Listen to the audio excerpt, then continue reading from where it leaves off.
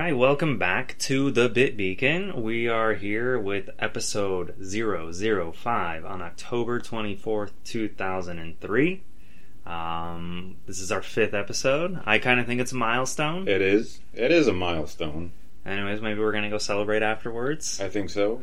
But let's just kick things off immediately, how we usually do, with what we've been playing, what we've been buying. You want me to go first? You go first. Alright, so I picked up one game in the last week, Super Mario Brothers Wonder for the Nintendo Switch. I have not yet started it because I'm still playing Final Fantasy 16, and I'll probably be playing Final Fantasy 16 for the next month. But Super Mario Wonder is out. Critics are hailing it as the next, the best 2D Mario game in 20 plus years. I've seen the reviews, they're off the chart. Yeah. So, I mean, it's just a game, but I did have a bit of an interesting story acquiring my copy of the game. I got up early on launch day, which was last Friday, and I went down to my local Target because they had a special purchase bonus, this kind of foam shadow box that I thought looked pretty cool, and it was just a bonus for buying the game there, so I thought, why not? So I'm out at the Target. I'm there for an hour. They finally open up. I go back to the electronics department. I'm waiting 10 minutes for the electronics guy because he's in the back pulling all the games. And he comes out, and he's got the games, but he's got no purchase bonuses. And he tells me, oh, those are online only. Yeah. And I'm immediately like, no, that's not true. Right. In the ad, it says you can get it here at the store. And he's like, well, we never got them. So I'm like, okay, well... So he starts ringing me up, actually. And I'm like, oh, no, I'm not interested. Yeah. The reason I'm here is for the purchase bonus. I can get the copy of the game anywhere. I can almost guarantee you that he did get them, he just doesn't know. Maybe. You know what's weird, though, is that this guy at this Target usually always has his stuff, on time. He's always there every Friday of a major game release. Yeah. And he was really good about getting me the Zelda fanny pack earlier this year. A previous year, there was this really nice metal bottle for the Super Mario 3D World port to the Switch. Anyways, he's always been on top of his stuff, so I was really shocked when he had no idea what was going on. I did end up, after work, going to another Target, and they thankfully knew immediately what I was talking about and had them at the ready. And so I did get my shadow box. I did have to, go a little bit out of my way to find it. Unfortunately, this is a problem with a lot of bonus. Oh, God, yeah. And different retailers, too. Yeah. I mean, GameStop, they usually know if they have an in-store bonus. They're probably the best at it. Really? In my experience, yeah. If GameStop is we have a steelbook, or we have this as a purchase bonus, they'll have it. Now, whether you get there early enough to actually get it, because usually these stores don't, let's say they have 200 pre-orders for a game, they get 50 of these bonuses. So that means you have to be one of the first 50 people there, otherwise they're like, oh, sorry, we don't have any more. They run out and they don't ship more of those. Yeah, and the other thing is GameStop used to be, if you pre-ordered online, they would ship your bonus to you. Mm-hmm. But now there's just a little disclaimer on the page that says print your order form and take it to the store to get your pre-order bonus after the game launches. And is that better? No, because the people at the store don't want to give the online people the bonus. They want to save that for their in-store pre-orders, the people who help boost their numbers up. Yeah, right. That doesn't guarantee you one. No.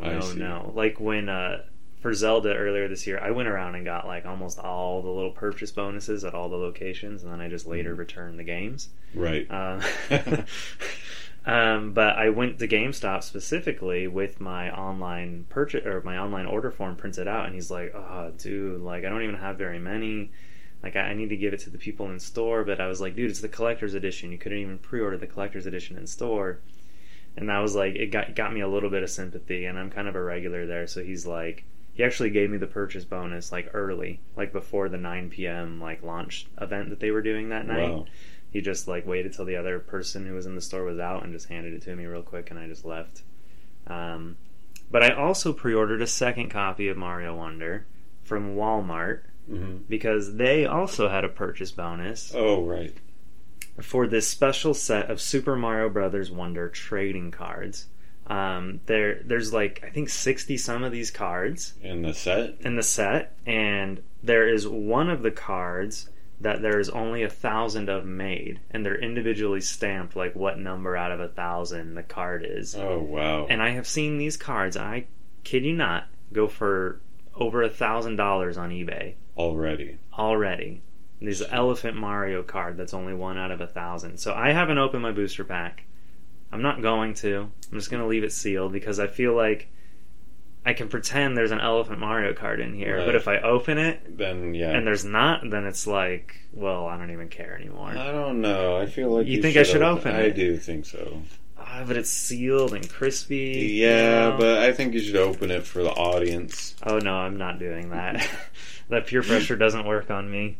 But it doesn't. I mean, I don't know. I would open it. I know you would. Okay. I've got self-control, dude. All right.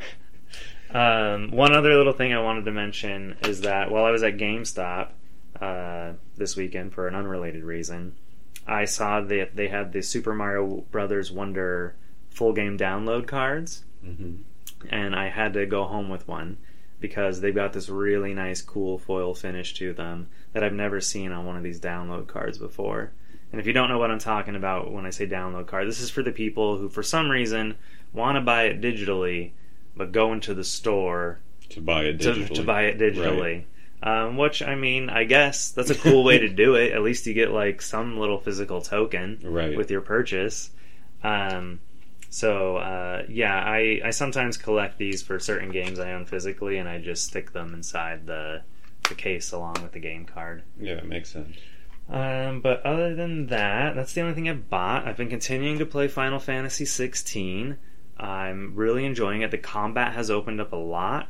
You start to gain, over the course of the game, you gain the elemental abilities of the different, I don't want to call them monsters, but the summons that Final Fantasy is traditionally known for having are not called summons in this game. They're called icons. And individual characters in this world, basically the icon inhabits them, or you inhabit the icon, and they can essentially summon it from themselves to manifest that icon. That's a new way of doing it. Yeah, it is.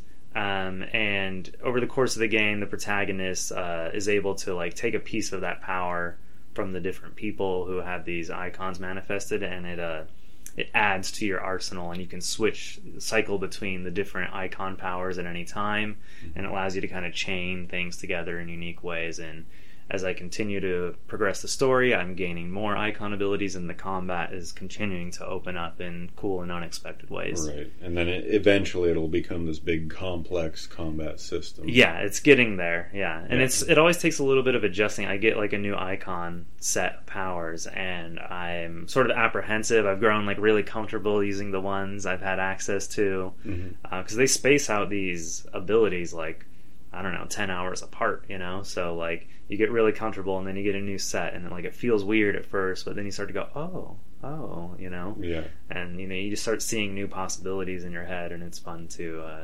enact them into the game. One critique I have about Final Fantasy 15, one of the very few critiques, is... This is a different game than 16. Right. We're talking about now. Yeah, I know. Is the way they did the summons. I just felt like it was underwhelming. Oh, really? They look super cool, but just the mechanic of how they work. Yeah. So it's good to hear that that's done. Yeah, I mean, the summons, like, there just aren't summons, really. Right. Like, there are times in the story where you get to essentially play as the summons, but, like, you don't have the ability to just do that whenever you want. Like, the story necessitates that you're having these, like, icon battles. Right. And they're really cool. They're super cinematic. They're a little, like, scripted. Like, it kind of feels like it's hard to lose those particular encounters.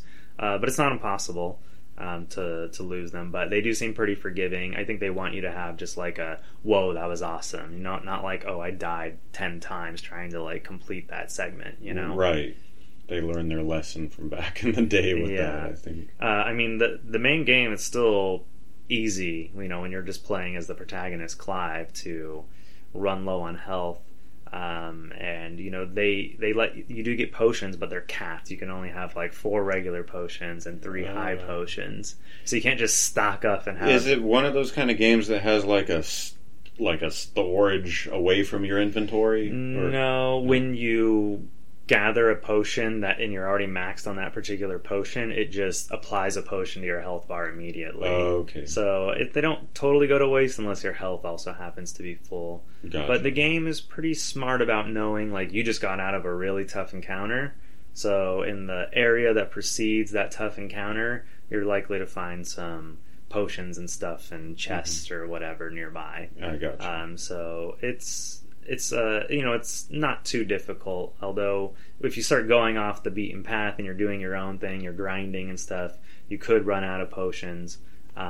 They do have limit break in this game, and when you're in this limit break mode, which you have to kind of charge up through like battling and combat over time, right, and you get into this really powerful state when you activate the limit break. And while you're in this powerful state, you do regenerate health, like when you're successfully attacking enemies. So there are multiple ways to get some health back. So limit break is something that traditionally comes later in the game. It wasn't there from the moment you start the game. Okay. It did.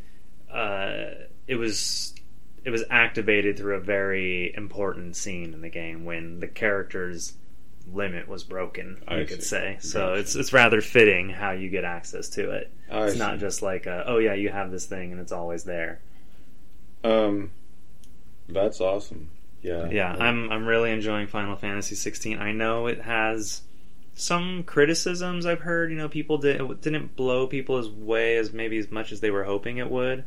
But I have zero qualms with the game. I'm having a great time. It's way bigger than I thought it was. I remember the first week I talked about it, I was saying it was kind of linear, but I'm off. Like, there are large open environments. The map is continually expanding.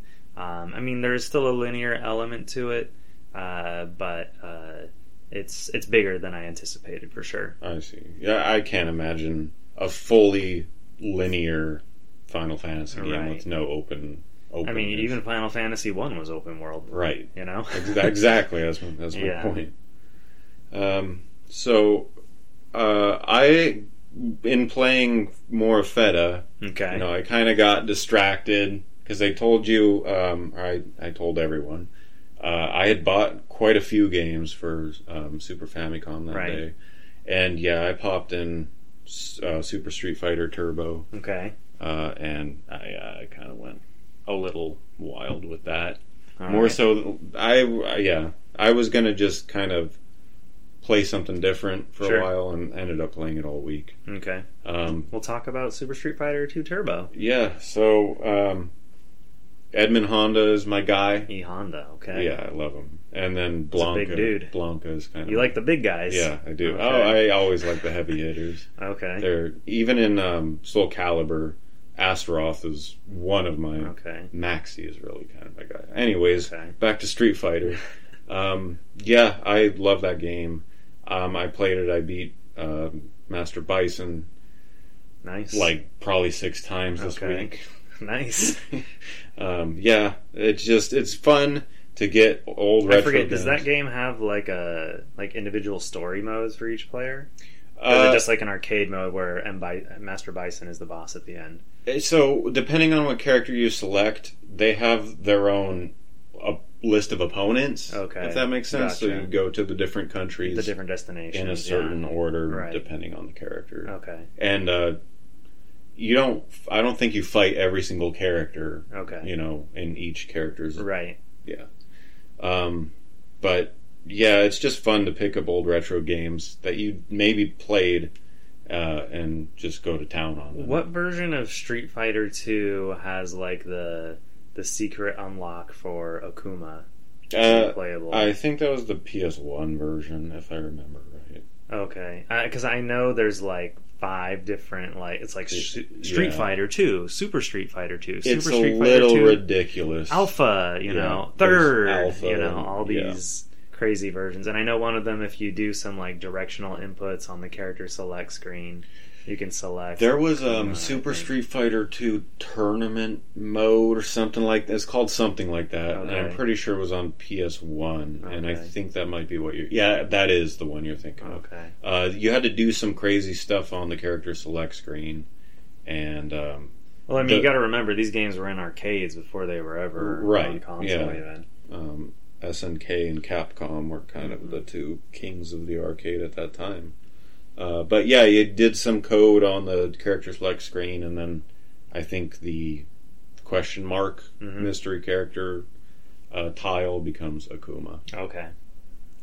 Alright, well that's cool. Playing them retro games. Speaking of Akuma, he was totally in Tekken 7, and I loved that. Yeah. I hated playing as him, and I hated playing against him, but I just love the fact that he's there. Yeah. It's nice to see Capcom and Bandai Namco still have like a friendly rivalry and play with each other and make games with each other. And they really did Akuma right when, like, in the game, his character like forgoes all Tekken controls, and it's 100% Street Fighter controls. He even has like a super meter and stuff. It's interesting. Most fighting games have now really embraced guest characters, but for whatever reason, Street Fighter, I don't think they've ever had a true guest character in any one of their games. There have been like outfits and stuff. Right. But I don't think there have ever actually been like a non-Street Fighter character playable in a Street Fighter game. I don't think so, but Street Fighter installments seem to come out a lot slower than other fighting game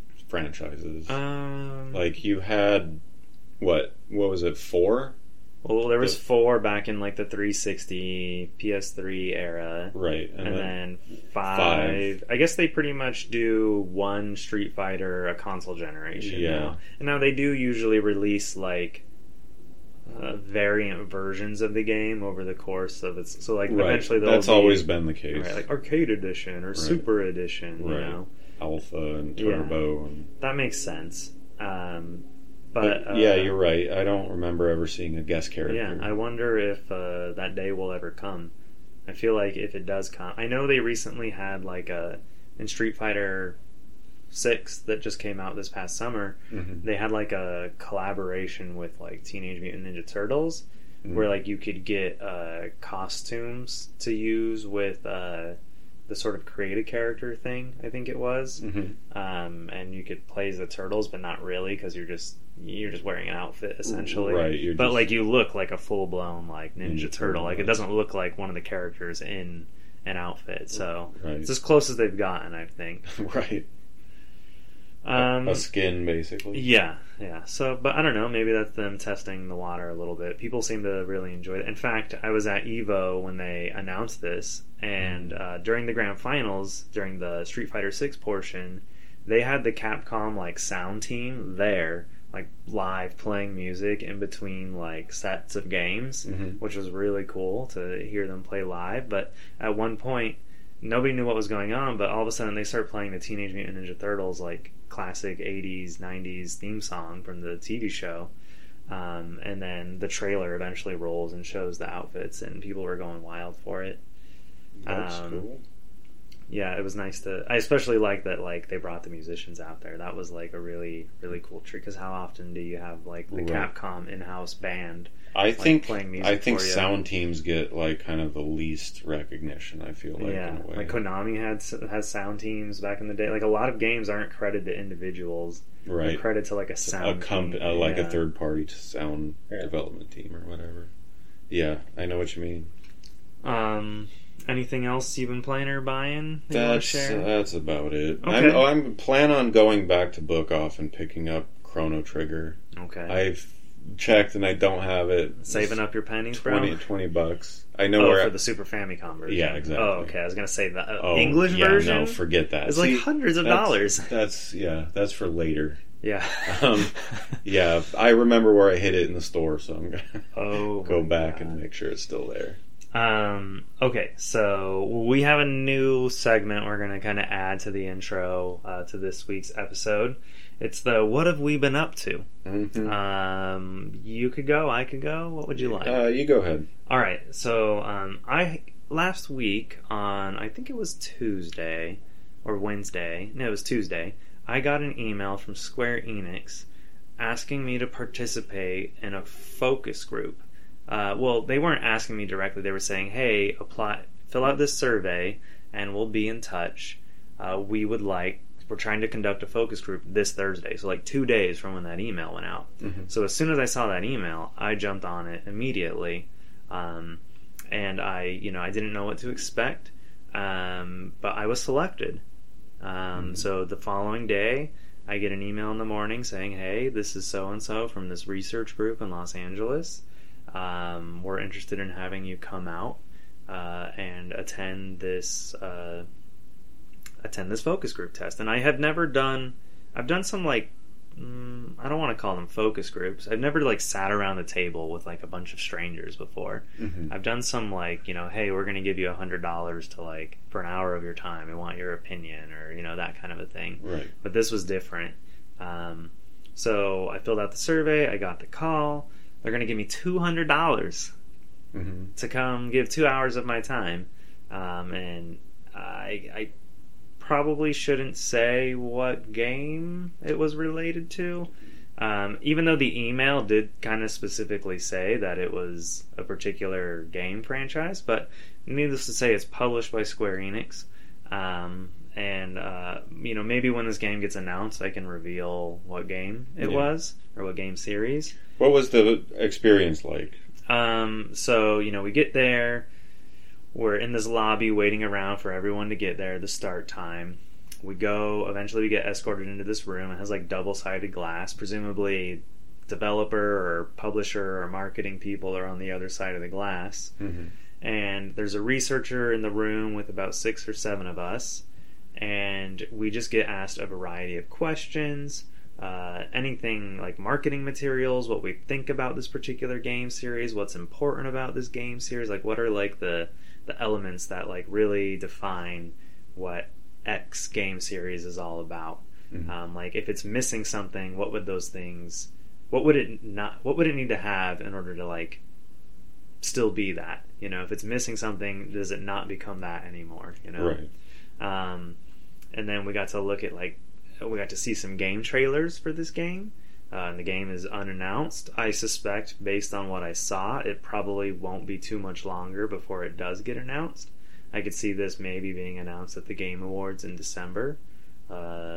This game has had a presence, or the series has had a presence at the Game Awards before. Mm-hmm. So I do think it's likely to get its debut trailer there. So we looked at a couple trailers. We had to like explain which one was better, why we liked one over the other.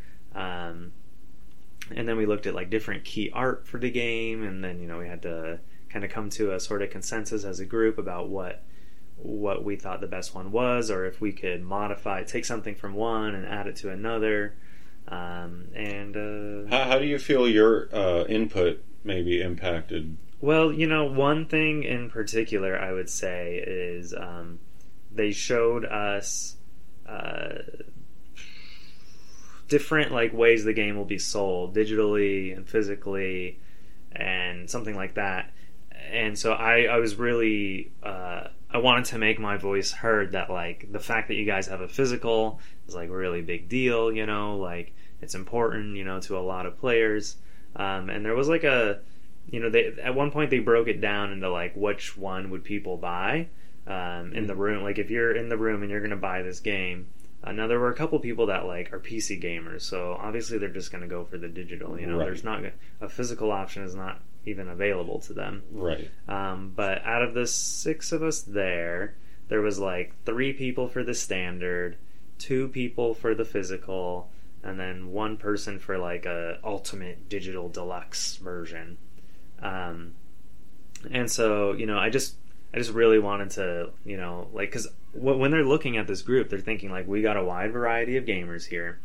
So, like, my voice is amplified times 10,000, Mm-hmm. So, like, I wanted to make it known. And thankfully there was someone else in the room who was also appreciative and receptive to the fact that there was actually a physical version of the game going to be made available. Presumably, that could change. I don't know. Right. But the fact that 2 of us, like, spoke out, like, for it, I think is good, because this publisher Square Enix, we've mentioned previously, doesn't always post or doesn't always create physical versions of their games. Right. A lot of their games end up digital only for some reason. They don't always bring it to North America either. Yeah, that's even worse. I feel like that's thankfully less common than it used to be. Right. Like during the PS3, early PS4 era, I feel like there was so much stuff that just skipped North America. Right, yeah. So, anyways, the focus group was very interesting. I'd do it again in a heartbeat. Yeah, that's awesome that you had that experience. Yeah, hopefully they, I don't know. Like there were times during the focus group where it kind of seemed like, I'll admit, there were a couple people in the focus group who were like way too wordy and thought they were like super important and like way too like at one point they started like getting us off topic and things, and the researcher had to be like, no, be quiet, I want to hear from Taylor, Right. So I don't know if like maybe because she was communicating with the researchers who were behind the glass. She was on her phone a lot, and she warned us from the beginning. Sometimes I'm going to be on my phone. It's because I'm having a back and forth with the researcher or the other people in the room behind us. Mm-hmm. So I hope that I sounded calm and reasonable and right. A voice of reason. Yeah. Whereas like some of the people were like weirdly passionate about some of the strangest things. Well, at least to me, that they felt strange. But I guess that's what they want. They probably want a variety of opinions from one extreme to the other, and people in the middle, and all kinds of opinions. That's awesome though. I wish I could do something like that. Hope I do in the future. So I, at Taylor's recommendation, I actually am getting involved in the Pokemon trading card game is having an art contest right now going on through January, and I decided I'm going to do a piece. Right. And I'm not holding my breath, of course, just because of the odds. But what I was wanting to do is actually just every week as we do the podcast, save out an iteration of the art and where I'm at, and upload it. See, I don't think you're actually allowed to share the art. There was someone who was disqualified in a previous... Really? Yeah, it's because essentially it's going to become property. If they were to select your art, it becomes like their property, because they're printing these on like real trading card promo cards, right, that will be distributed, around the world. All right, so what I will do is start a blog, and every week it's just one blog article. Sure. But every week I'll update it with a blurb, just talking about where I'm at with it. Yeah, I think that's pretty cool. I mean, the opportunity for like just any, I don't want to call you a Joe Schmo, but just for any member of the public to essentially become an official Pokemon trading card game artist, to have a card made with it with your name printed in the artist spot on the card, that's like that's pretty enticing. Don't get my hopes up, man. Yeah, I mean I think last time they selected 3 winners from who knows how many thousands of submissions. Their website does talk about that. I don't want to pull it up right now, but I believe it's 1 grand prize winner, 3 second place winners, and it must be 2 third I think place. 6 or something like that. Well, because this year I noticed they're doing 3 regular cards, and they said 3 EX cards. Right. So there must be 6 people who are going to get cards printed. Right. Okay. Yeah, that makes sense. So I don't know how they divide it exactly. Or maybe there's 1 first place winner for regular card, then there's 1 first place winner for EX card art, that kind of a thing. The website mentions that one person can do up to 3 pieces of art submitted for this. So if I can do this in a timely fashion, I can maybe get a second one going in time. I don't know. I'm kind of doing this in the background of, real life. Right. So I don't know if I'll get 3 done. Yeah. But so I looked into this. They don't do this contest every year, but it seems like they're doing it every other year now. It used to just be a Japan only thing, and then in 2022 they made it like a world. Well, I hate to say worldwide because it's very few countries. It's like a list of like 11. So many countries that can participate. Right. But at least it's got more of a universal access to it now. Right. International. And last year they distributed the winning cards from the Pokemon Center website. You had to make a purchase, and they sent people like a special code, and you had like 6 months to input the code and get your set of cards.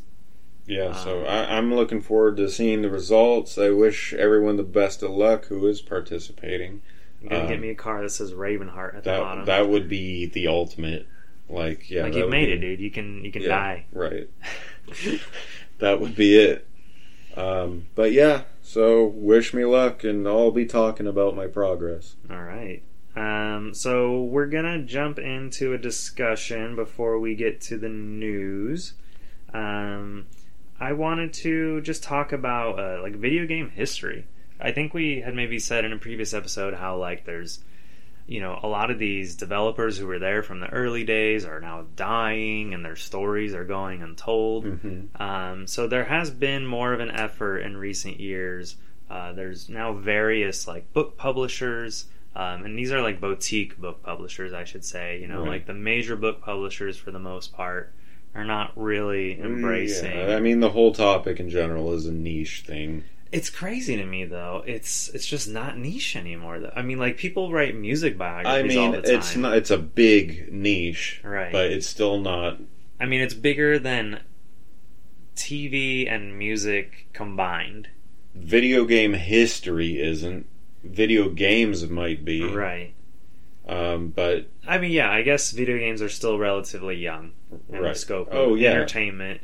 They're like a half the age of. They're the fastest evolving medium for sure, and they've eclipsed it, and all other entertainment industries in terms of like monetary sales each year. Oh yeah, absolutely, by a lot.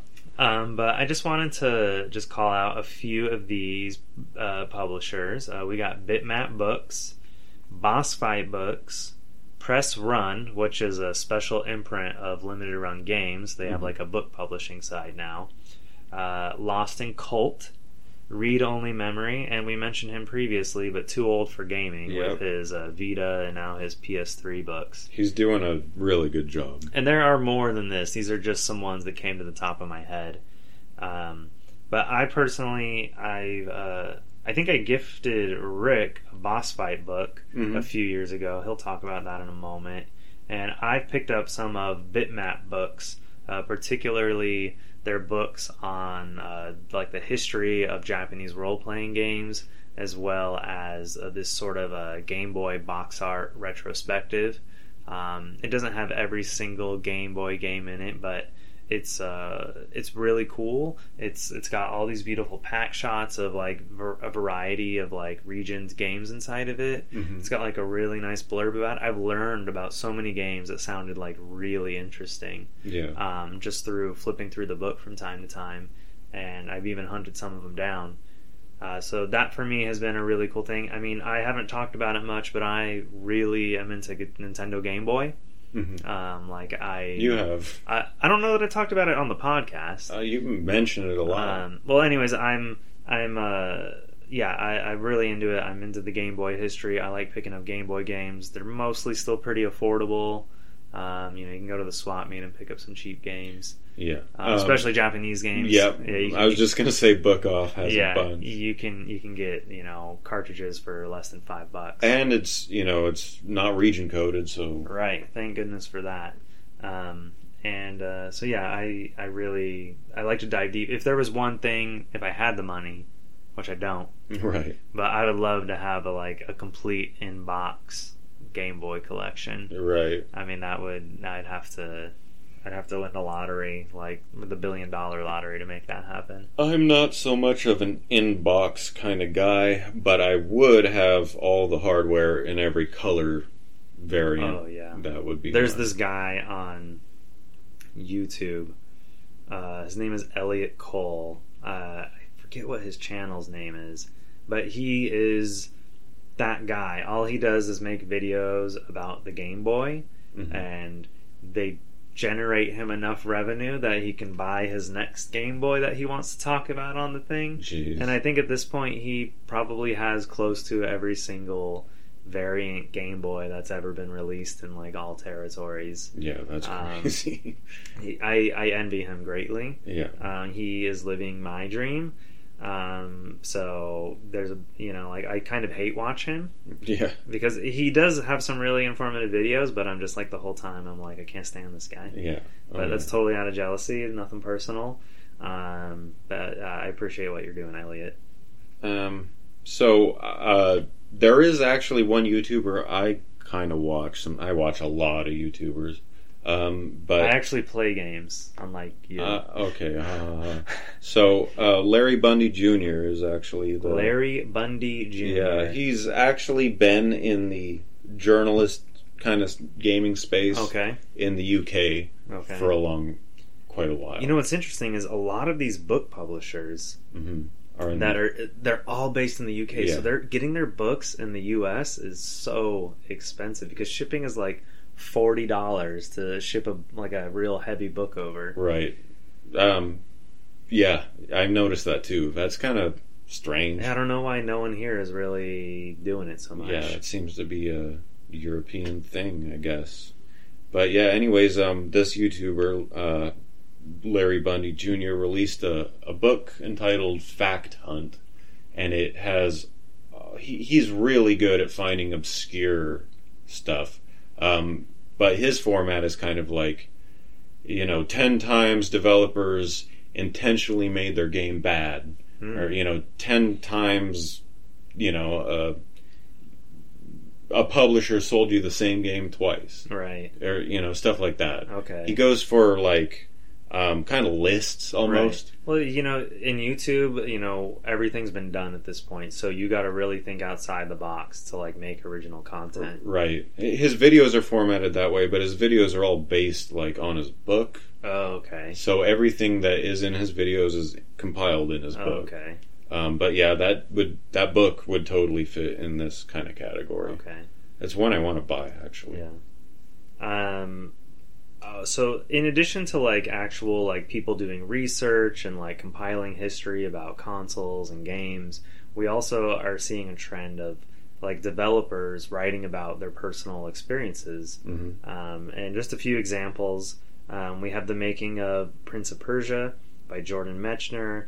We have The Rise and Fall of Sierra Online by Ken Williams. We have Doom Guy by John Romero.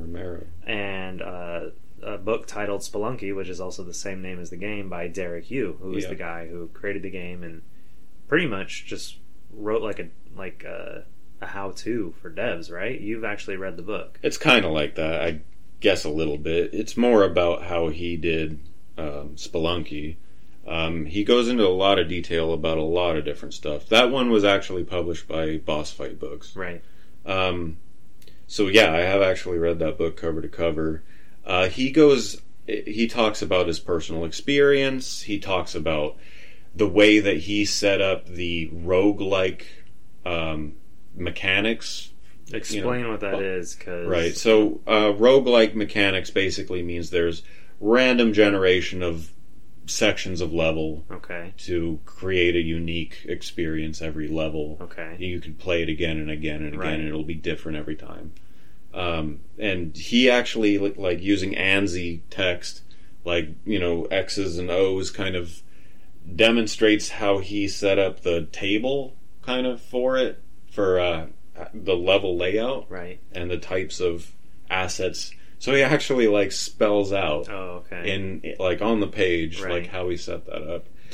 Real quick question, when you say he goes into his personal story, does he like talk about like his work-life balance? He talks about the forum online that he was a part of, where other budding devs at the time and the software that they would use back in like the early 2000s for getting started. Because Spelunky was one of those games that was sort of there at the beginning of the indie boom. It was, and he was very much a part of that same circle of friends. Right. His book actually mentions his relationship with Alec Halawaka. Right. The developer behind Night in the Woods. One of the developers. One of the developers. Who later, took his own life. And, but this book was obviously from before that. Right. But he does talk about how close he was with him. He talks about what Alec had to say about Spelunky when Derek would show him prototypes. Interesting. It's a really good book. Yeah. And of all this stuff, as much as I appreciate, and I do, like journalists compiling history books and stuff on video game history, which is my greatest passion. It's for me, it's the development memoirs that I want to read. You should grab a John Romero's Doom I want to read Doom Guy. I think that's going to be my next one. I have a copy. I was getting ready to go to Comic-Con this summer, and I was looking at the schedule, and I was like, why is John Romero coming to Comic-Con? And I guess his book publisher was there and wanted to do a signing with fans, so I didn't hesitate. I made sure to pick up a copy of the book. He signed it, brought some games with me. Super sweet guy. By all accounts, like the best person out of the three people who helped make the Doom series. Yeah. I hear the other guys are kind of jerks. Yeah, he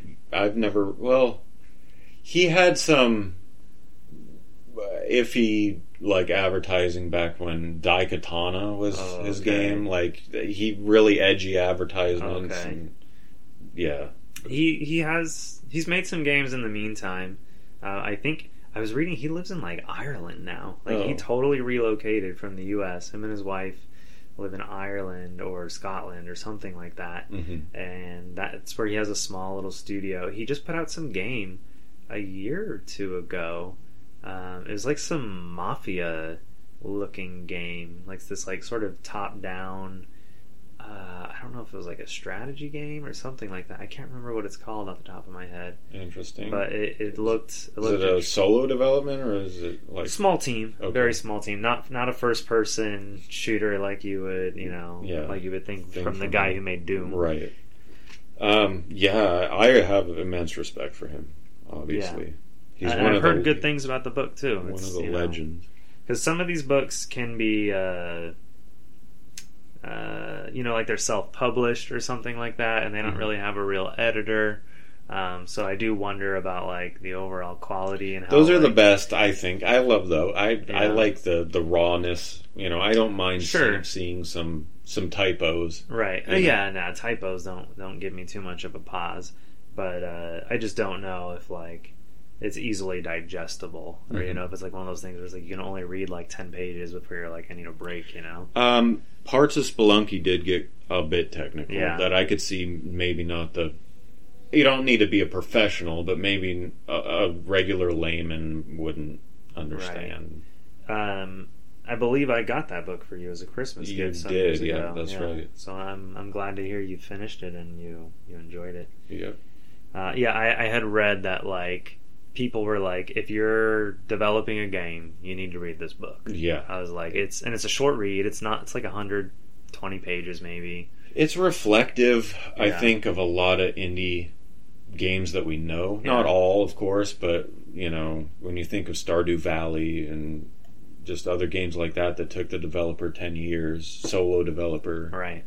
It's just the same story in a lot of ways. Yeah. It's funny you bring up Stardew Valley. It's kind of news, but I didn't really feel like it needed to be a piece of news in our podcast this week. But he announced a series of Stardew Valley concerts, with an orchestra. Wow.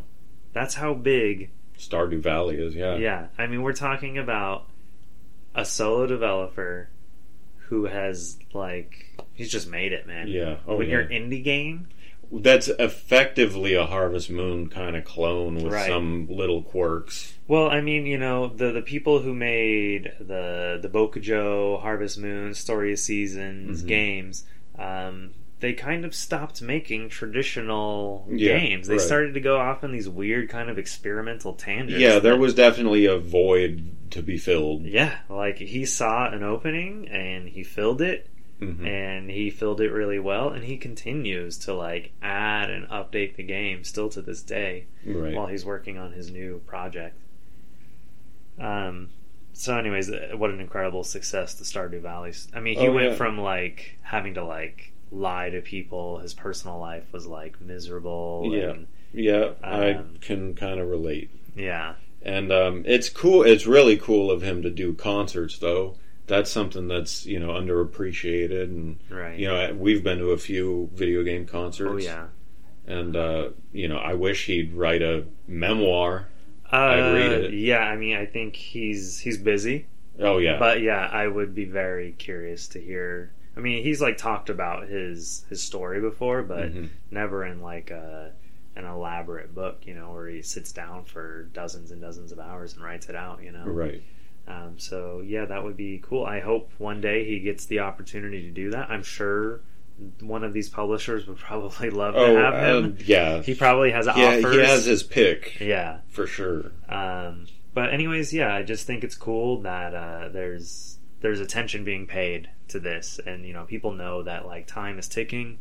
It's not slowing down, and we got to get these stories out. We got to get them recorded. We got to get them preserved. Yeah. While we still can. Just preserve as much as possible. Yeah, I mean these are video games. Like we should be all about preserving them. Absolutely, like anything else, any other part of history we preserve. But yeah, so much has already been lost. Especially the early companies, all their paperwork and they didn't. Like when they were designing like concept art and stuff, this was stuff that eventually was just stored in a box and thrown away when the company went under, Right. And we don't even know who like designed like some box arts for various games back in like the Atari era. And a lot of that is probably sitting in boxes in the attics of people who don't know enough to care, who just went to the bankruptcy auctions and got a bunch of their stuff. I saw something recently on X.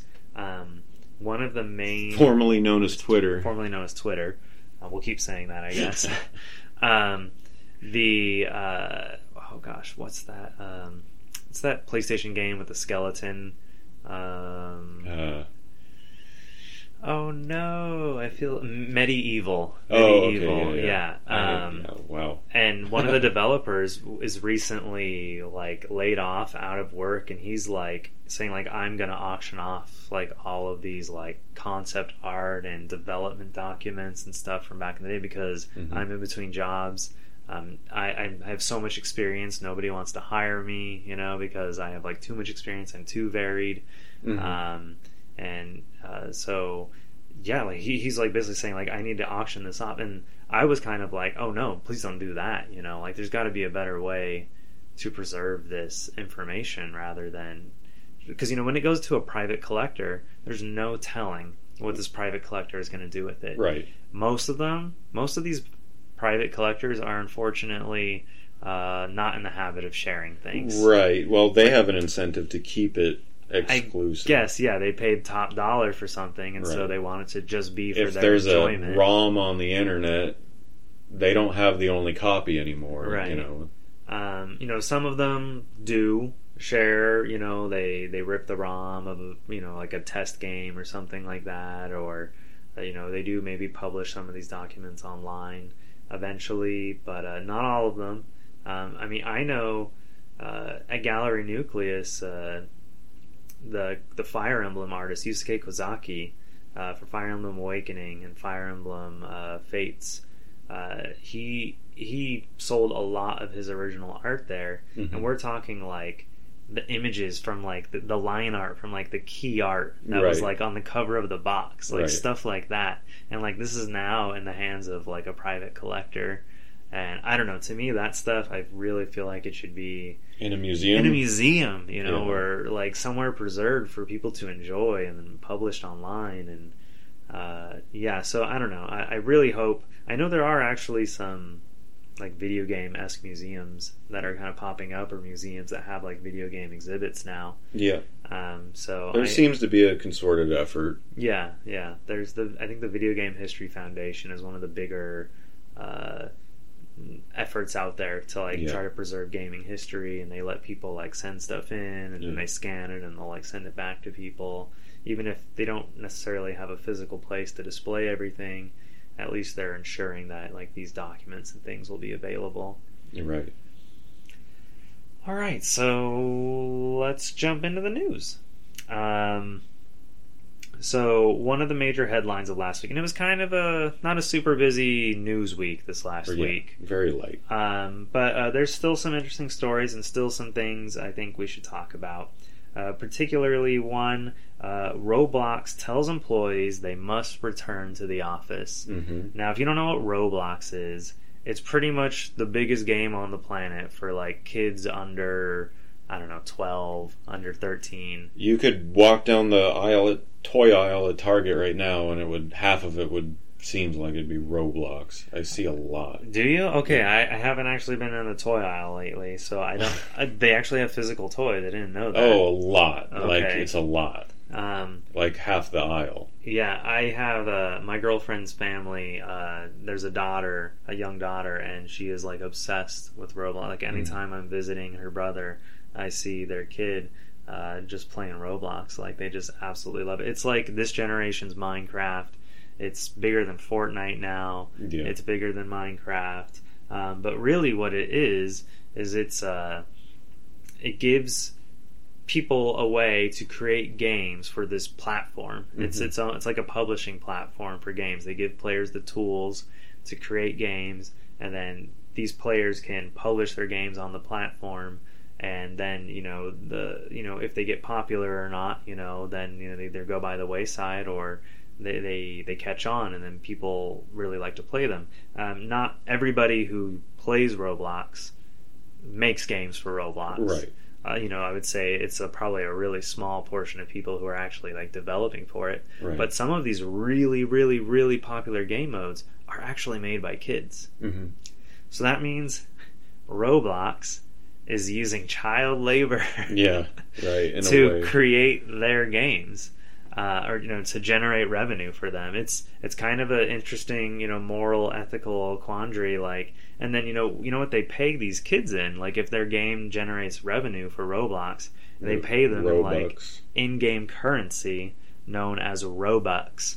And I guess there's a way at this point now where players can pull Robux out of the game and turn it into real dollars. Mm-hmm. And some of these kids are making we're talking like pre-teens making like $10,000 a week. That's crazy. That's right? Insane. And like if their mode or their little micro game that they create, catches on, like these kids are now set for life. Yeah. Oh, yeah. It's insane. And they don't even have to have that big of a lifespan either. If they're just stocking away $10,000 a week. Yeah. Yeah, that's it. Yeah, that's kind of crazy. But it did just launch on PlayStation 4 and PlayStation 5, and in less than a week was downloaded more than 10 million times. And this just happened like 2 weeks ago. Mm-hmm. Jim Ryan, the now outgoing president of Sony, yeah, had originally said that he was resistant to Roblox because he did think there were some weird ethical stuff that they still needed to sort out, but I guess the allure of all those Robux came calling, and they just wanted, they got to get that on PlayStation. I think the conversion ability from Robux to USD probably had something to do with alleviating that. Maybe, yeah.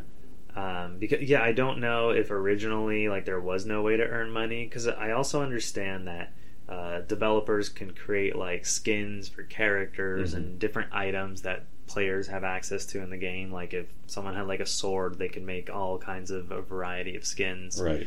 And then they sell these skins on the store for Robux, and then the Roblox company keeps a portion of those sales, but developers then get a cut.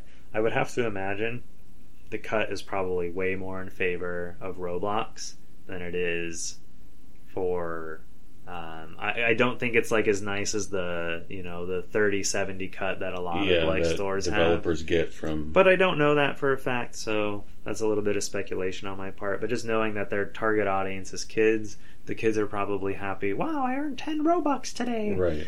I mean, I've been surprised by some of that kind of stuff before in the past too. Yeah. So it could be a pretty sweet deal for the kids. Yeah. Well, I mean, we're hearing about people making 10 grand a week, right? Kids, who cares? Basically, yeah. Mommy and daddy can quit work now, right?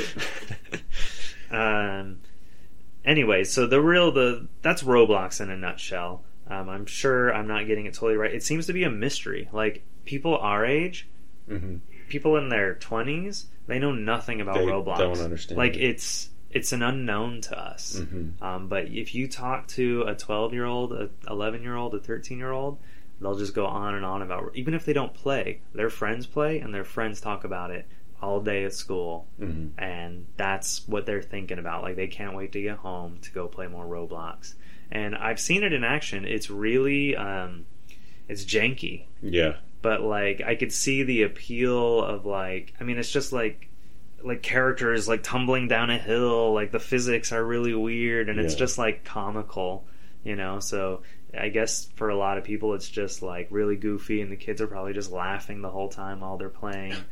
But, yeah, it's making big bucks. Yeah. I think they even, like, went public last year on the New York Stock Exchange. I think Roblox rang the bell at some point last year.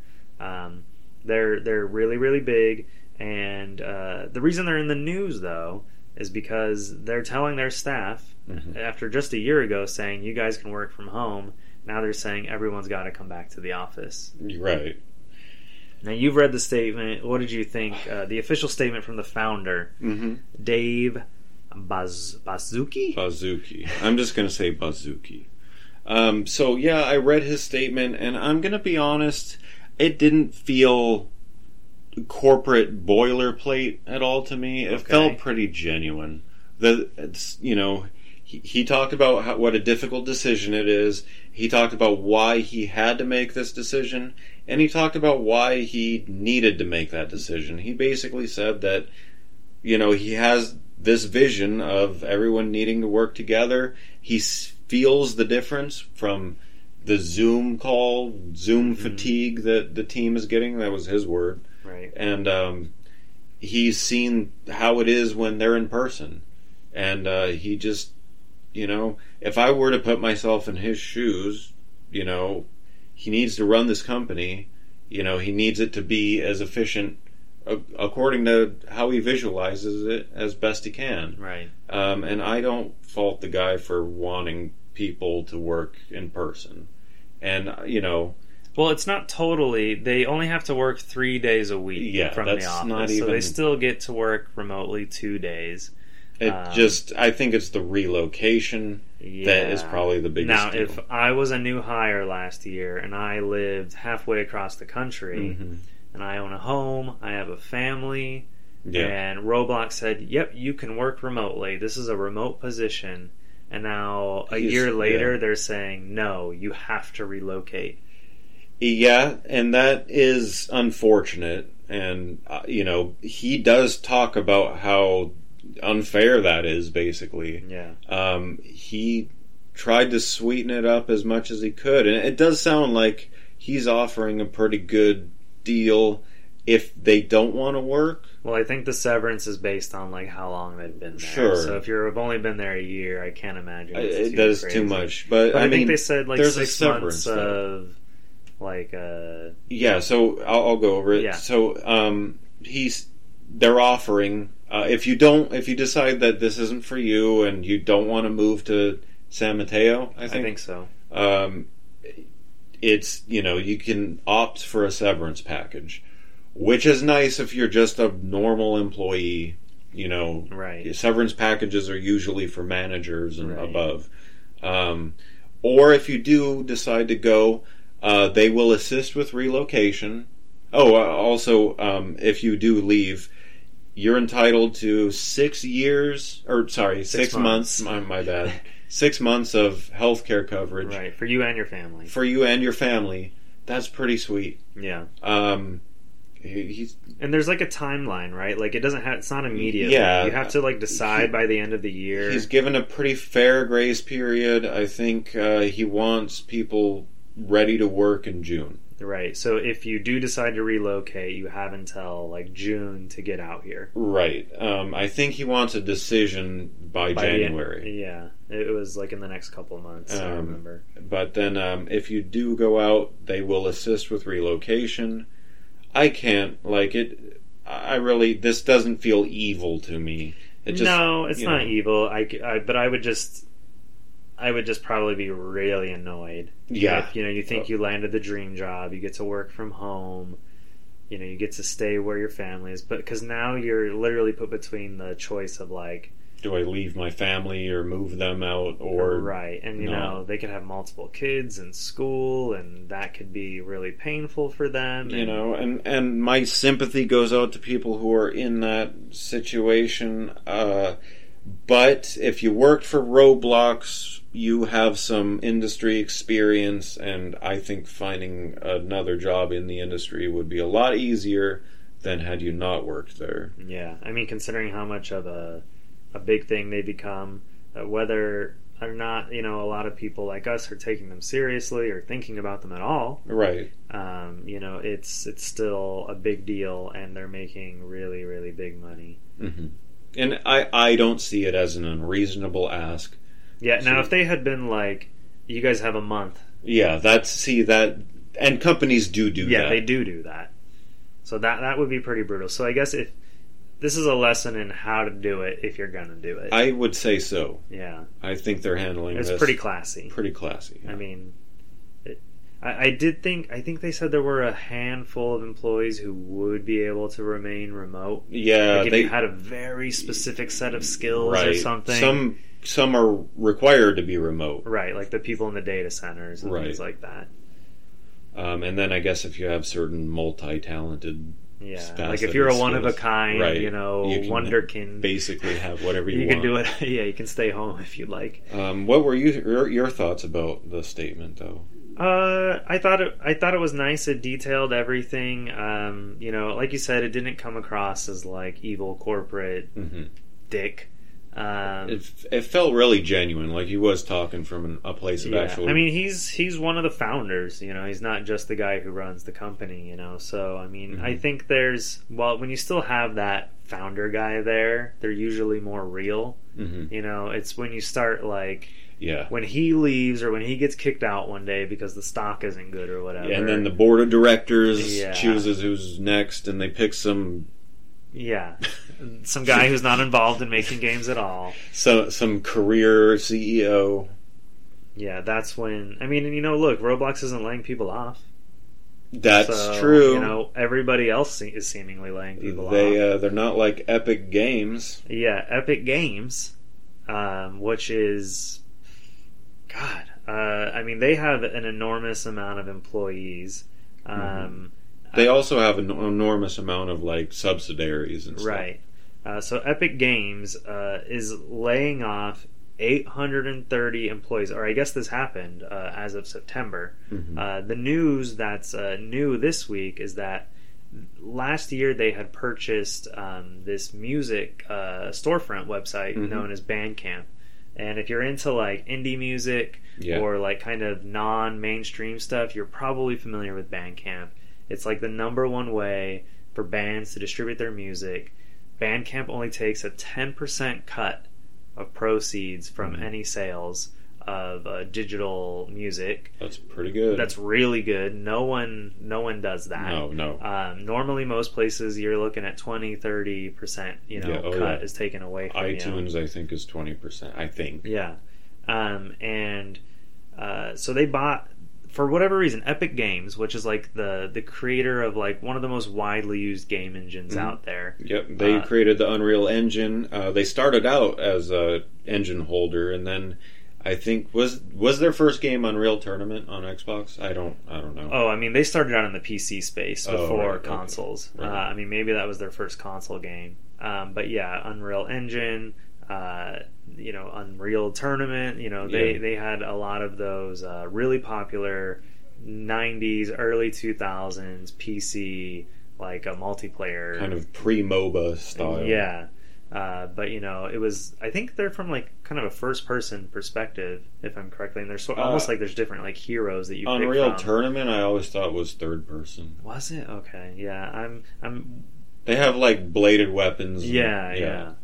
I'm not the biggest PC gamer, so I remember when I used to go to Wizards of the Coast store in Orange County to play the Pokemon trading card game. They had this PC area on the back, and there were always people playing Counter-Strike and Unreal Tournament. Mm-hmm. And I just remember like, wow, these guys are like super hardcore. I only know because we did like a case study on Unreal Tournament in one of my game design classes. Okay, so more recently than I've seen the game, that's for sure. Yeah. No, I mean when I was in college. Still more recently than when I was at the Pokemon tournaments as like a 9-year-old. Gotcha. But Epic Games does more than just games now. I mean, they're known for creating Fortnite, which is one of the largest ongoing live service games on the planet. Everyone knows Fortnite from those stupid dances that kids were doing a few years ago. Yeah, the floss. Yeah. And they got into some trouble because they were literally just like lifting dances like from like popular artists and actors and various multimedia pop culture. That was one of a few controversies. I think they got sued for it by multiple people. Yeah, on I don't YouTube. remember what happened, but basically, like these people who originated the dances wanted a cut of that cash. That because the dance was like identical to what was seen in the movie. Right. I don't remember the result of that, but I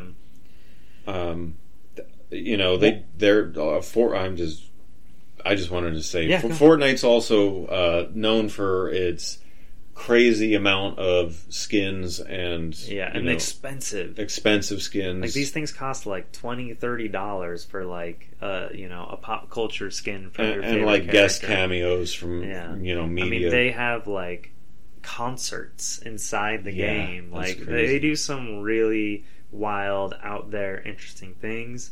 The game is not for me. No, not at all. But it's big, and it's not just with kids. A lot of adults play it too. Yep, it's got more of the cartoony art style. Yeah, it reminds me of what's that Valve game? Not Team Fortress. Oh man, I can't remember what it's called. It's okay. Are you thinking of a Tim Schafer game? No. Okay. This is Valve for sure. All right. It's a PC game. Anyways, but yeah, it does have like a cartoony, which I think is a smart play. Yeah.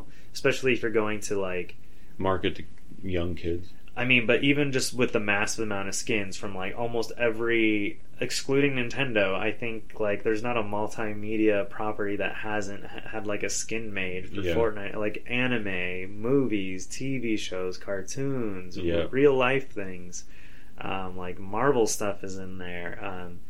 It's a really big deal, and Epic Games does more than games too. Like they use the Unreal Engine they use that to make like Star Wars TV shows and things like that. They also have the Epic Game Store. Yeah, that's another thing that they opened up a store in direct competition with Valve where they promise more profits to the developer than other storefronts do. That had its number of controversies as well. Oh yeah, buying up Kickstarter projects and making them exclusive, and people really don't like it. No, they don't. It also came out at a time when we already had like 9 launchers. Right. We didn't need another one. Well, I mean, there was really just Valve, and then you had publishers had their own launchers on the side where like you could just find EA's games or Ubisoft games. And I mean, a lot of times those games were also available on Steam, but I think anytime a Steam user is told he or she has to buy a game on another ecosystem, that just upsets them. I don't think exclusivity really works in the PC space the way it does in consoles.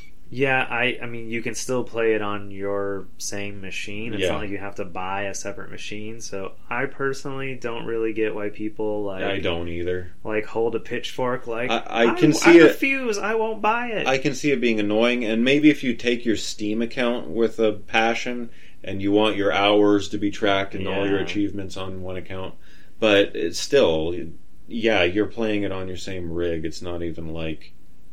Truly exclusive. With console exclusives, we have to play on a different machine. Yeah, So, I mean, in that way, I do see the benefit of, like, being a PC gamer, where, all the games are there. You know, it used to be a lot of console games wouldn't be on PC, and a lot of PC games wouldn't be on console, but that's really less and less the case now. Even a lot of first-party, like, PlayStation games, like, a year or so later, will now be on PC. Mm-hmm. They've really taken the PC space as, like, a new separate platform for them. Right. And, you know, Xbox, a lot of their games have always been on PC. But Nintendo will, I don't think, ever be on PC. No. As long as they're still making physical hardware, their games will not appear anywhere else. No, they're not interested in being on any kind of third-party platform. But part of these 830 layoffs, Epic Games also sold off Bandcamp to this company, SongTrader. Mm-hmm. And now SongTrader specializes in helping people license their music for, like, YouTube videos, TikTok, that kind of a thing. Right. And so as soon as SongTrader acquired Bandcamp from Epic Games, they laid off half of Bandcamp staff, like, immediately. Yeah, it was 118 originally, and they let go of 58. So that's pretty much half. Yeah, I mean, it's been a blow. I mean, Bandcamp is largely beloved. You know, people question, why the heck did Epic Games even buy Bandcamp last year? Yeah, it's a really good question. I'm not a huge fan of Epic. Yeah. I just don't like their style of how they do things, but I think they just need that. There's a hubris there, and they, you know, like with launching the Epic Game Store, they just need to have their own launcher because they just want to have it. I feel like maybe the acquisition of Bandcamp was kind of in the same spirit. Yeah. They just need to own it. Yeah. It's bizarre. I wonder if the guy who sold Bandcamp, the guy who owned Bandcamp, started Bandcamp and then sold it to Epic Games, and he was all like, oh, this is going to mean great things for Bandcamp. Right. And then a year later, half of his probably beloved staff is now out of a job. Yeah. And SongTrader's like, well, sorry, we don't need these people because they're essentially duplicate positions from what we had. What's interesting about Bandcamp is I believe they're unionized, and they just happened to let go of all the union leadership in those 58 layoffs. So now Bandcamp is like running around without its head on. Right. So yeah, and I believe SongTrader was asked to comment on that, and they said, we didn't even know, we didn't have the union leadership like roster yet, so it's just happenstance that all those people were let go. Yeah. So things probably, I gotta imagine morale is really bad at Bandcamp. Which is sad, because that's a really good platform. Like, that needs to exist and needs to stay strong. It needs to exist in perpetuity. Yeah. Yeah, like, it'll be so sad if some dude who just couldn't resist all those zeros at the end of the check that Epic offered him ends up leading to this platform becoming defunct in a few years. I will be massively disappointed. Definitely. And I mean, that guy probably won't care. He's probably effed off to some island somewhere. Yeah, he's doing fine for himself. Yeah, but man, what an absolute bummer for Bandcamp, and, you know, musicians everywhere who are now like, oh my god, you know, like, what is SongTrader going to do? Are they going to reduce the cut? For some of them, that might be their budding career, you know, and their main focus in life is what they have on Bandcamp, and this calls into question, like, or creates an uncertainty for them in, you know, where they're going to be. Yeah. You know, now, I do think SongTrader's service is maybe a good one for budding artists. Oh, it's definitely the right parent company to own Bandcamp, I feel like, because it would just work out well. It makes better sense than Epic Games owning them. Definitely. But I don't know. I mean, just the fact that SongTrader, like, within 2 weeks of owning Bandcamp, just made the analysis that we don't need half the people that work here. I've never even heard of SongTrader. No, I don't know where they came out of. I don't know how they have the money to do this, to buy Bandcamp. Right. But they did. And I mean, I think it could maybe ultimately lead to a good thing for artists on Bandcamp to be able to get their music out there and to like be in multimedia productions and commercials and different things like that. But yeah, definitely rough times over for the staff there. I think they're based out of Oakland, so it ain't cheap living out there, as we've discussed previously. Oh, yeah. And yeah, I feel really bad for the staff who's out of a job. But we're going to take a quick break. We'll be back with some more news.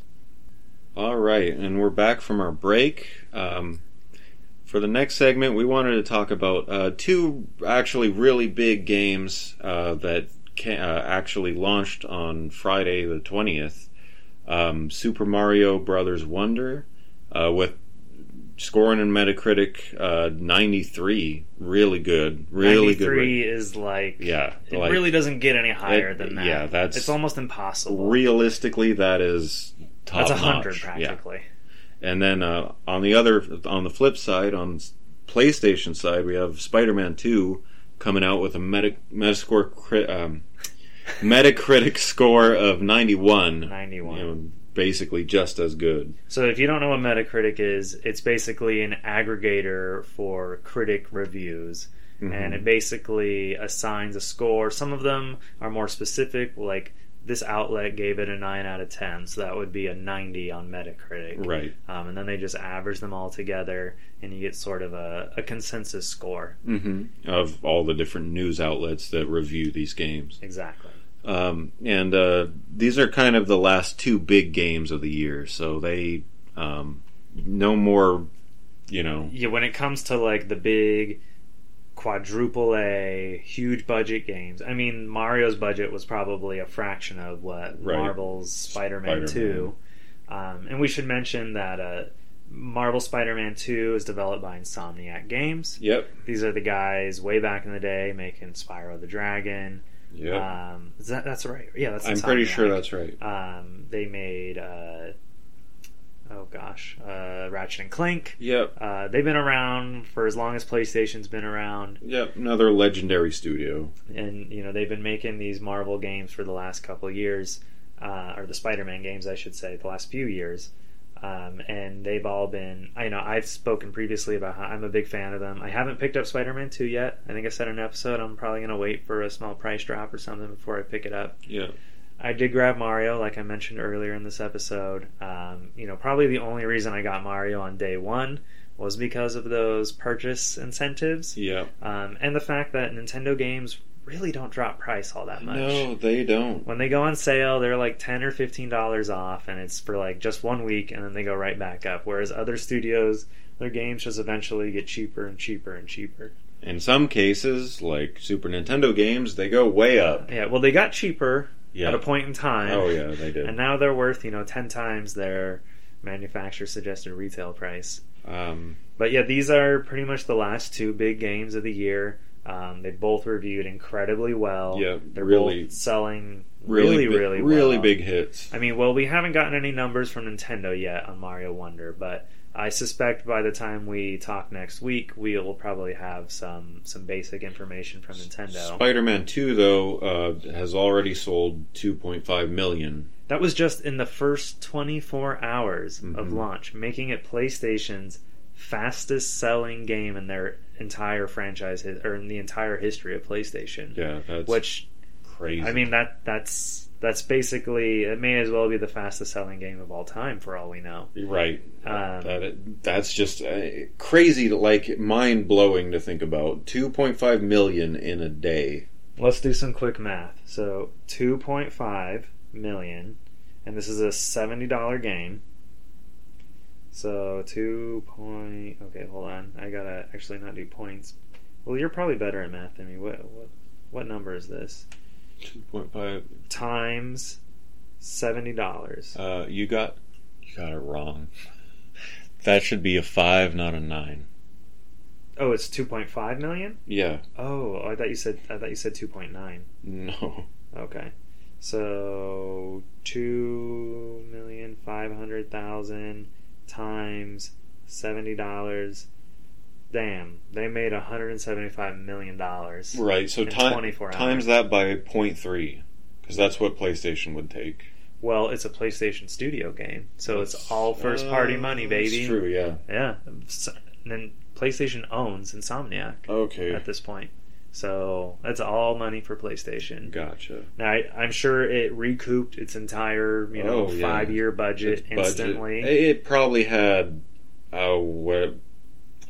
12 million, I'm guessing. Oh, I don't know, man. Like the budget for video games now is like absolutely crazy. Yeah. For like these kinds of, I mean, we're out of AAA. Yeah. This is quadruple A. It's all motion capture. All the main characters' animations are motion captured. I mean, and just how large these games are. I mean, because it's also set in New York, they're able to like recycle some stuff. But I mean, they made sure to highlight before the game came out, like just how much has changed in the world, what they've done to improve it. They're not just importing. According to the last state of play, they doubled the size of Manhattan, and then improved everything that was there prior. Right. One thing apparently the Chrysler Building is not featured in the game because I guess they wanted way too much money. Chrysler to license the likeness of the building in the game, which is crazy. It was in the first game. It wasn't in Miles Morales, and now it's not in Spider-Man 2, which is unfortunate. Gotcha.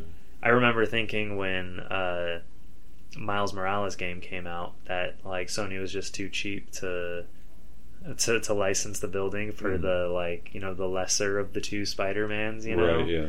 But it turns out I guess Chrysler just wants an insane amount of money to have their building featured in the game. I don't know why they wouldn't just take whatever they can get. I would have to imagine that most of these buildings that are like kind of iconic imagery are probably just happy to be featured in the game. Yeah. They probably don't even ask for money. Right. You want to be part of like the historic skyline, just surely there was a maximum Sony was willing to offer them. Why wouldn't they just take that? Yeah. Whatever. Odd for sure. Yeah. But there's still, even though the last two big games are out of the year, at this point, all of the Game of the Year contenders, I think, are out. Yeah. Oh, yeah. So, like, as we get into this next month or two, that's what people are going to be talking about. We're getting to the Game Awards, and, the ones in Los Angeles, hosted by Jeff Keighley. Those are at the beginning of December. We should definitely try to go. Oh, yeah. Hopefully, it's on a Thursday night. Maybe you could get the night off. Yeah. Let's see what we can do. We'll figure something out. That would be fun to go. There are still a few things coming out, though. Mm-hmm. We have Super Mario RPG, the remake of the Super NES game. Yeah. Which is, it's not just like here's the game, but on, the Switch. Yeah, it's like a full remade from the ground up. Yeah. So, a different game, I would say. I've heard they've made some changes to it as well. That some enhancements and things beyond just the look of it. Star Ocean 2. Yep. Also another remake, but I don't know have you seen this remake in action? I'm confused. Well, I'm not confused, but Star Ocean's second story, I'm not sure if that's different from Star Ocean 2 or if it's the same game. I think I've not seen the footage. It uses like the HD 2D kind of aesthetic, but it puts it in like for the character sprites and the battles and enemy sprites, and then it has like a very kind of like cool realistic. It looks incredible in action. Like it actually is probably the thing I'm most excited about that's still to come out this year, for sure. Same, yeah. I really love all of Square Enix's HD 2D games, Octopath Traveler, Triangle Strategy. If it is Star Ocean second story, that game is crazy huge. Yeah. A whole bunch of different characters I think you can marry, and this game is launching not even at $60. It's launching at $49.99. Which is crazy. I don't know. I think people would pay full price for it. That game had 200 different endings, or something like that. It was ridiculous. Get ready. Yeah. Oh yeah. Another big game that's still to be released is Persona 5 Tactica. Atlas is continuing to create spin-offs for Persona 5. This one has an interesting look to it. It's got like sort of a chibi like deformed character look where they're kind of squished down. But it's got all the the voice actors back from the main game, and it's like an original story set in the world, a continuation, and it's tactics based. So interesting. I don't think Persona or Shin Megami Tensei has ever done like a straight up tactics. Yeah, it has. Devil Survivor and Devil Survivor Overclock were both tactics. Well, at least for Persona, this is the first time they've done a tactics game. Yeah. Usually they do like some like mystery dungeon style kind of games. But we haven't heard anything from Nintendo regarding Super Mario Brothers Wonder Sale. But I would expect that by the next time we record, we should have some information. And I may be repeating myself right now. But maybe next week we'll have an update on that for you. Nintendo usually says something after about a week for their really big titles. Yeah, and we'll bring it to you as soon as they do. Hopefully I can maybe get around to playing it too. I've just heard nothing but wonderful things about it. Yeah. It's got like a co-op thing too. I don't know, maybe that's how I get you to play a game. I am playing games, actually. I'm just giving you a hard time. Okay, so this isn't so much of a story as it is speculation on behalf of industry analysts. But given that Microsoft has now finalized their massive acquisition of Activision Blizzard King, people are wondering, or people are thinking, hearing maybe even, that Sony is now under a huge amount of pressure to make some kind of grand acquisition. Now, early in 2022, Sony bought Bungie, the developers of Halo and Destiny. A lot of legendary titles. They did a joint development between Rockstar and Bungie called Oni back on PS2. Cult classic. Yeah. Wasn't for everyone, but I own it. Yeah, I think they had a game called Marathon as well for Mac. So that was a shock because, Halo became a Microsoft studio. Right. And then went independent.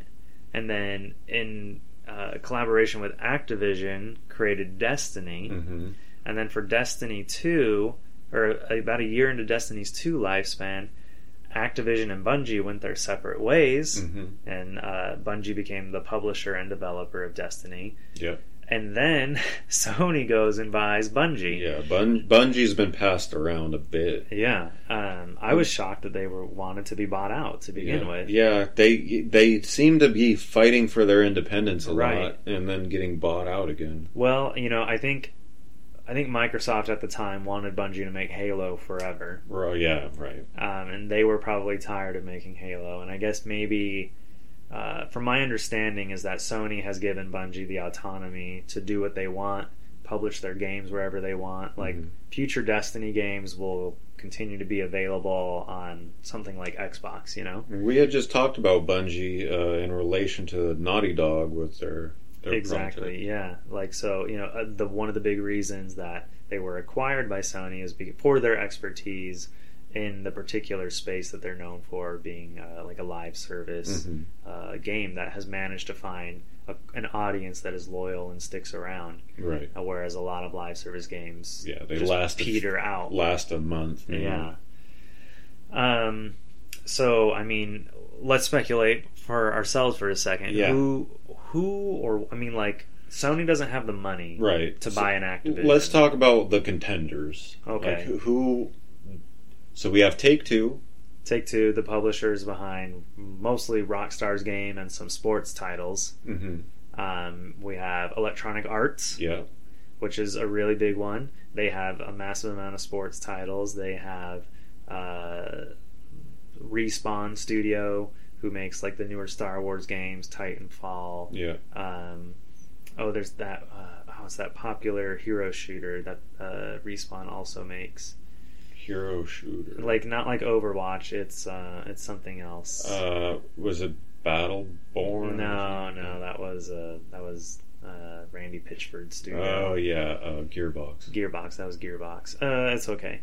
And then there's Ubisoft. Yep. Who is also?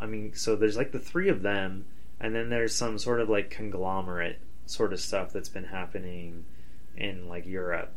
I mean, you have THQ. Yeah. THQ Nordic, I should call them. That's what they're named now. But they mostly own like a lot of like AA kind of studios, you know. There's not a huge amount of like, I don't know that, you know, Sony would be interested in acquiring something like that, you know. Right. They're not all known for making like, you know, well regarded things, you know. They're just kind of like, they have their audience, but that's kind of it, you know. But I mean, does Sony even have the money to do something like EA? EA would be like crazy expensive. That would. I mean, those sports games, we hate them, but they make... I don't hate them. I like the... Oh, no, I hate them, dude. I actually hate them because they are filled with predatory, like...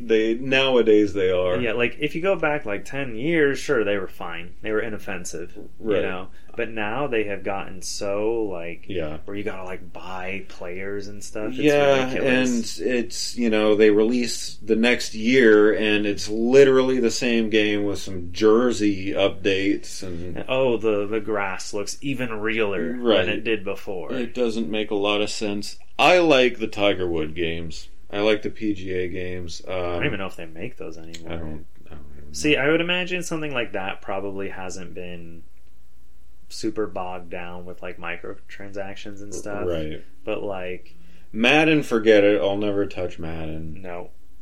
The basketball 2K, that's bogged down. I know it's weird. Sony makes the premier baseball game. Did you know that? Sony San Diego. Oh, Showtime, yeah. The show. The show, that's it, right. Which is interesting. A couple of years ago, Major League Baseball said this game has to start appearing on other platforms or you guys don't get to make the MLB game anymore. So PlayStation Studios now publishes the show on Xbox and Nintendo Switch. Wow. Yeah, so like you can boot it up on your Xbox and it'll say PlayStation Studios. Oh shoot. Yeah. I didn't even know that. Yeah, that was kind of a shock, but I guess, you know, rather it not be an exclusive and still make all that money. But okay, so I'm going to throw one more contender at you. What am I not thinking about? You tell me what you think. Epic. Sony has invested into Epic. They actually own a minority share. Yeah, it's a decent little chunk. Yeah, it's I guarantee you it's in the single digit percentages. Right. Because I know Tim Sweeney owns at least 51%. Right. Because he's a majority. We know that Tencent owns 40%. Right. So that leaves maximum 9%. Right. And there's a couple other people in there too. Or players. Some other company I forgot the name of. But yeah. So Sony owns like a small chunk. Right. Yeah. I don't. Just knowing Tim Sweeney, he doesn't seem like the kind of person who's willing to give up. Epic Games. He seems to really like being a player in the industry. He seems to like causing problems. If I don't know, if Sony threw a few billion at him, you think he's not going to take it? Maybe, but I mean, like, I don't think Sony has that kind of cash lying around. Like, not like their games segment is doing really, really well, but like other aspects of Sony, like their music and their TV and their movies and like their phone business is like not even around anymore. I don't think they might have like one phone on the market, but I don't know how well. I don't keep too close of an eye on like their stock price and stuff. Right. But I mean, they're certainly, you know, they're multi-pronged. They have more money available, but I just don't know that Sony is willing to like say, hey, have every cent we have to go buy this. Hope it works out for us. Right. And what are they really acquiring with Epic? Epic, well, they would be acquiring all of the subsidiaries that Epic owns. Right. I mean, Unreal Engine. Yeah. That's a huge investment there. That's true. The Epic Game Store. I mean, yeah, they're getting game-wise, they're getting Fortnite. Yeah, which is a huge revenue source. They're getting Fortnite and they're getting Unreal if they bought. That is almost like, I don't want to say it's enough, but both of those are huge. It's not what I want to see. I don't want, half their brand imagery be Fortnite, because, that's what would happen. Yeah, I mean, well, Sony does have a movie arm, and like I was saying earlier, Epic Games uses their engine for like movie and TV show production. Right. So, I mean, that could maybe help strengthen that aspect of Sony. Yep, definitely. I wonder what Epic Games is valued at. Let me see. April of this year, they have a $32 billion valuation. That's half of what Microsoft paid for Activision Blizzard King. Yeah, wow. Yeah. Yeah. If they have... Let's assume Sony has the 32 billion. Okay. Just because otherwise, why even have this discussion? They wouldn't be able to buy anyone. See, my point is I don't think they can afford to buy one of these huge publishers. Mm-hmm. I think they have to look at studios like Bungie, where it's like, okay, we're acquiring knowledge, we're acquiring a popular game, but it's still in our price range. Who owns Gearbox? Gearbox. I think it might be one of those conglomerates. Yeah, it probably is.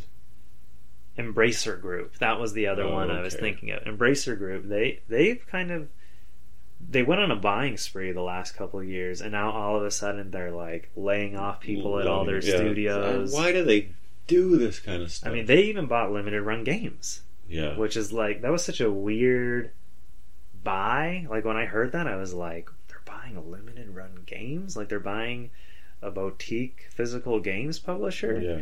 And that made me worry that, like, maybe some studios would not want to work with them because maybe they don't want to essentially be published by, like, a massive corporation? Not so much that. More like, what do you call it when you're... a competitor, because for example, like Limited Run Games recently partnered with Sega and Atlas to publish physical copies of Persona 3 and Persona 4 for Nintendo Switch, PlayStation, and Xbox. These are previously digital only on the current gen consoles, and now they're getting a physical release. So it's essentially Sega using Embracer to publish one of their games physically. Right. But it hasn't seemed to slow Limited Run down at all. Right. And they seem like they're probably still doing all right. I know they've had some issues this year. What if Sony bought Sega? Well, there's been rumors for a long time that Microsoft wants to buy Sega. Really? Yeah. I could see...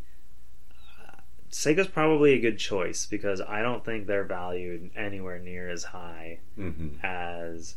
like EA. Yeah. Another... option would be Namco Bandai. Namco Bandai is bigger than you think. Yeah. But I could... That would be a good middle ground between like an Ubisoft and a Sega, I think. I mean, that makes a lot of sense if they want a publisher. If they want like a developer, I think they should go for something like From Software. Who they already have a history of making games together, like Bloodborne for PlayStation 4. Oh, are they the guys that did all the Souls games? They did all the Souls games. They just did Elden Ring last year, which was like really the first Souls game that went super mainstream and like got a lot of people to pick up the game and play. I think they would make a good choice if they wanted a developer and they wanted to like just keep their games exclusive. Now, because as we saw with the Microsoft and Activision merger, it had to go through a lot of regulatory stuff. Right. So if they go for something like Ubisoft or EA, they're going to have to go through that whole and then process. Microsoft is going to try to block it. Yep. Yeah. Whereas if they're just trying to pick up one developer, they won't have to go through any of that regulatory nonsense. Right. So I think if we're going to look at just developers, I think they're a pretty good fit for them. I could see, there are some developers that do work with people like Sega who aren't owned by Sega directly. I mean, this wouldn't happen, but like Vanillaware, that's an example of someone who works with Sega, but Sega doesn't actually own them. Right. Even though they seem to publish all of their games for them now.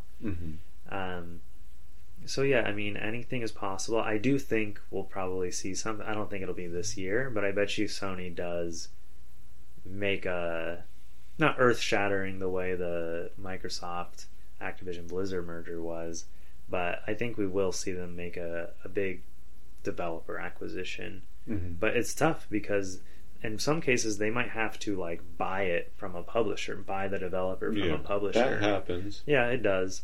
I mean, you look at Embracer, they're trying to like get rid of stuff, cut staff down, close studios altogether. It might be an opportunity to pick up someone that way. Yeah, true. We'll see what happens. I do think that obviously there's got to be pressure. That's not even really a question. Yeah, I do wonder, is it right for them to just like, oh, we got to find something to buy, so let's just buy something. Right. Is that the right move? Honestly, that's a great point. They have so much talent and so many resources at their disposal already. They have Bungie, they have Naughty Dog, they have Santa Monica Studios. They have all these people that could make something awesome. That could make them a lot of money. I mean, no one's asking, how about they don't buy, or no one's saying, how about they don't buy something? Right. Like, I don't know. I mean, this is just another part of, like, there seems to be this fervor for, like, consolidation in the industry. Mm-hmm. Like, some people are still really in the console wars mindset. Like, Xbox is my thing, PlayStation's your thing, and they're, like, cheering each other. Like, like, my guy bought this new studio. Yeah. Yes, we got another win, you know? And really what's happening is competition is shrinking. Exactly. Which means the quality of products is going to decline. At some point, yeah. With less competition, Yeah, I don't like that, there's just less and less players out there now. And when I say players, I'm not talking about, like, the people that play the game. I'm just talking about who's developing or, who's publishing the games. There's just less and less as time keeps going on. Right. And I think that's a mistake. But, I mean, this seems to be, beyond games, we seem to be going this way, just these conglomerates that own a million brands, that... I guess video games is just heading towards that inevitable conclusion because that's what's happened in like every other industry. Mm-hmm. Yeah, anyone cheering this on, I don't think understands the big picture. Of how it impacts everything, and everyone loses in the end because this is how developers get shut down. Exactly. Yeah, your studio gets bought out. You have. I see where it's tempting. Now you have this sense of security. Like maybe, but you have a flop game. Like it's like you just got bought out. Your next game doesn't go real big, or it's just kind of barely makes its money back. Mm-hmm. Now your owner is like, was it really worth 5 years to make $10 million or whatever? How much money they made? You know, like now let's just shut it down. There might be some studios that are being given a second chance. But a lot of times, one or two failures and that's it. You're done. Mm-hmm. Now, maybe you wouldn't have gotten to make that game to begin with had you not sold your studio. So I don't know. It's tough to say, when someone makes that call. I just hope they're doing it for the right reason when they decide to get bought out. Yeah, right. It's really the developers I worry about. The conglomerates, EA, Ubisoft, the parent company. Yeah. I really couldn't care less as much, but it's the small developers that have the talent and the legendary, gameology, or gameography, I guess. And whenever these studios do get acquired, I mean, maybe the developers, the people making the games, aren't affected with layoffs or anything like that immediately, but you bet a lot of like the behind the scenes, like HR staff and administrative accountant people. Those people either get absorbed or they just get tossed aside because now they already have a parent company that's going to do all that accounting for them. I mean, there are always people that get tossed to the side, even if they're not really the people we're super passionate about, Right. But inevitably, people are going to lose their jobs every time these murders and acquisitions happen. That's what happens with these. So we've got one more story we want to talk about, and it's not so much of a story as it is more of just kind of something cool Sony did. They recently published a lot of their legacy game soundtracks to Spotify, and this just happened over the weekend. These titles include Gravity Rush, which was originally a Vita title, Shadow of the Colossus for the PlayStation 2, Wild Arms for the PS1, I'm going to pronounce this next one wrong. Papalacroix? I'm not really sure, but that's sure. On various platforms. Soul Sacrifice, which was a Vita game, kind of like when Monster Hunter decided to pull away from Sony and go to Nintendo. Sony was like, well, I guess we have to make our own Monster Hunter now. Yeah. And I've heard very good things about Soul Sacrifice. I think it really leans into like European mythology and stuff like that. Fantavision for the PS2, Echochrome for the PS3 and PSP, White Knight Chronicles 1 and 2 for the PS3, Freedom Wars on the Vita, Patchwork Heroes for the PSP. And so these are all now available for streaming, whereas they weren't previously. And if you don't know, video game soundtracks are often made in Japan. Oh yeah. They almost always get a CD release. Mm-hmm. They're really good about doing that over there, but they're often really, really expensive. Mm-hmm. Like the game will have all the music in it, and the game is $50 or whatever. But then the CD, the 5-disc CD soundtrack is like $40. Yeah, and it's like, damn, the big stuff.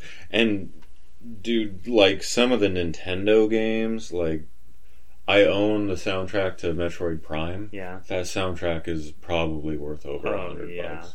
It's 2 discs. Yeah. I have a decent sized collection of physical game soundtracks, but particularly CD. I know a lot of people are really into vinyl. I have some vinyl video game soundtracks too, but for me, I always wanted to be able to have access to them digitally, and I know getting vinyl on digital is like a big pain in the butt. Yeah. You have to have a special rig to record it. So I always like that I could burn the CD and then listen to the music, on my phone or whatever. And but I love having the actual CD too, because it comes usually with like a unique like artwork for the cover, mm-hmm. and then it gives me something to get signed potentially if I ever happen to meet the composer for the game. Yeah, I was able to do that with the Pokemon Red, Green, Blue, Yellow composer Junichi Masuda. When I met him at the Pokemon World Championships in 2017, I brought my Red and Green soundtrack with me, which he was really delighted to sign. Even though it's digital, it's still really cool of Sony to do this. They, no one asked them necessarily. No. And for me, this is one of those times where I'm kind of like, when it comes to the convenience factor, mm-hmm. I'm almost kind of willing to like. Yeah. Be like, what? It just kind of makes sense for music to be there at my fingertip. You can't collect everything. No, exactly. And when it comes to the soundtracks, they can be really expensive. They can be printed in really short supply. Mm-hmm. So some soundtracks will go for way more than like even the game is worth. Yes, some soundtracks only get released in like collector's editions and stuff. Oh, those are the worst. Yeah.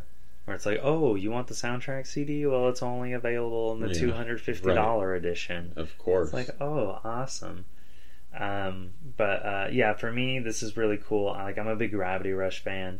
So now that I have the soundtrack just wherever I am is something I'm excited about. A lot of, like we said, in Japan, almost everything gets a physical soundtrack CD. A lot of Nintendo games also get a physical soundtrack CD. Mm-hmm. But interestingly enough, Nintendo is like the one major publisher who has refused to put any of their music on any streaming services at all. Mm-hmm. I feel like it's a huge, major missed revenue opportunity for them. Yep. First of all, but a lot of fans will re-upload their music to places like YouTube. Yeah, and eventually these guys get copyright striked, and their accounts get banned from YouTube, and all that music will disappear. Nintendo has a deep rabbit hole of a reputation for their like heavy-handed copyright protection. Yeah, more than anybody else, they are very enthusiastic. They have their lawyers that mm-hmm. just sit there all day, like refreshing like new uploads to YouTube, like just waiting to like strike it down. It and seems send that a way. Cease and desist. Definitely seems that way. it's not surprising. It's well within their nature to not want their stuff on any third-party platform. And I wouldn't be surprised if they're holding out to stream it on the eShop in the future or something like that. Like, I could see them doing something maybe. like that. You know, like I said, they release a lot of their soundtracks in Japan. Like, I don't know, like, why not? They get, like, if they put it on Spotify and people listen to it, they get money from that. Yeah. Like, it's free money. I don't know if it's more like they have so many composers and maybe they're worried about having to, like, pay all these people royalties, so it's easier just to, like, not have to do all that accounting. So maybe that's their thinking about it. I think they're just slow to get on the bandwagon of It's like true. new trends. Yeah. You know, I mean, we're just seeing them now. You know, in the last few years, open up to certain things that people never would have imagined they'd be open to. That other like console holders and stuff were opening up to generations ago, like multiple generations. I mean, even their online infrastructure today is still behind. It is. Yeah. Oh yeah. I mean, their account system is still kind of convoluted. Their hardware is behind. Friend codes.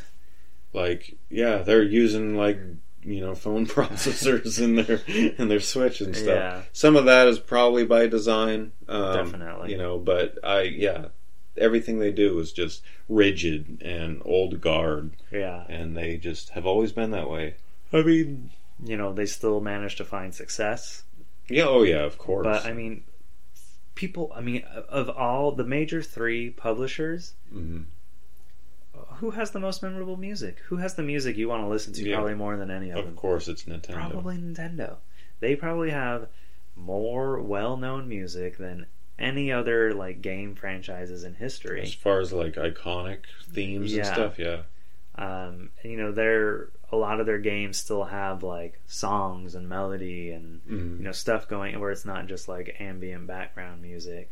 Although they have kind of leaned into that more recently with some of their games. So I don't know. I don't know why Nintendo doesn't engage with something like Spotify and Apple Music, or even just letting people put the music on YouTube and just monetizing it for themselves. They have that right to monetize the music. It. Yeah. But I mean, why not just let it be out there so people can call it up? I mean, like if I want to listen to a track from the credits of Metroid Other M, which is this beautiful orchestral track, like I have to either go to some shady website. You have to go find the physical CD pretty much, right? Or I have to they want me to boot up the game and go all the way to the end again and play through. That is an option. You could just hook up a recording device to your audio jack. They can't stop. But I mean, that's like piracy, dude. I mean, it's just for myself. If you distribute it, it is. Okay. I don't think it is if you just record off of your TV. Nintendo would probably consider it piracy, knowing that. Yeah, but they what are they going to do about it? They can't get you for that. Yeah. You've done no damage to them. Right. So yeah, Nintendo is just this weird outlier. You can find the music for every major game on streaming platforms now, but not Nintendo. Even though they've got like Mario and Zelda and all these the Super Smash Brothers soundtracks. That brings up an interesting point. Super Smash Brothers, I apologize if you're hearing sirens and stuff in the background. I think someone in my neighborhood acquired a siren or something. Might be because case. 2 nights ago I was hearing the same thing and I was looking outside and I was like, there are no cops on our street at all. Where is this siren coming from? Super Smash Bros. Ultimate, though, has a music player built into it. And you can actually start playing music, you can make playlists, and you can put the Switch into sleep and it'll keep playing music in it if you have earbuds plugged into it. But who is going to carry around the Switch with them just to listen to music? Well, that thing weighs 2 pounds. Right. But I mean, clearly they make the music accessible. Yeah, it's like they seem to want to, but don't want. I don't know. Yeah, I guess because it's in the game, they don't have to do any special distribution for it. My final verdict is just that it's Nintendo, and this is the way they are.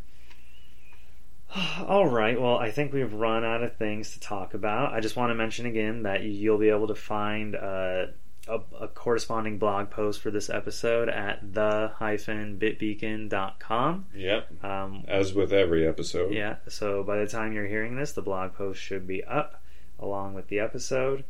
And we'll be back next week. I don't know if we'll record on Tuesday because it's Halloween. Yeah. So it might... It's up in the air at the moment. Yeah, we might have our first episode next week be in November officially. But we'll be back then. End transmission.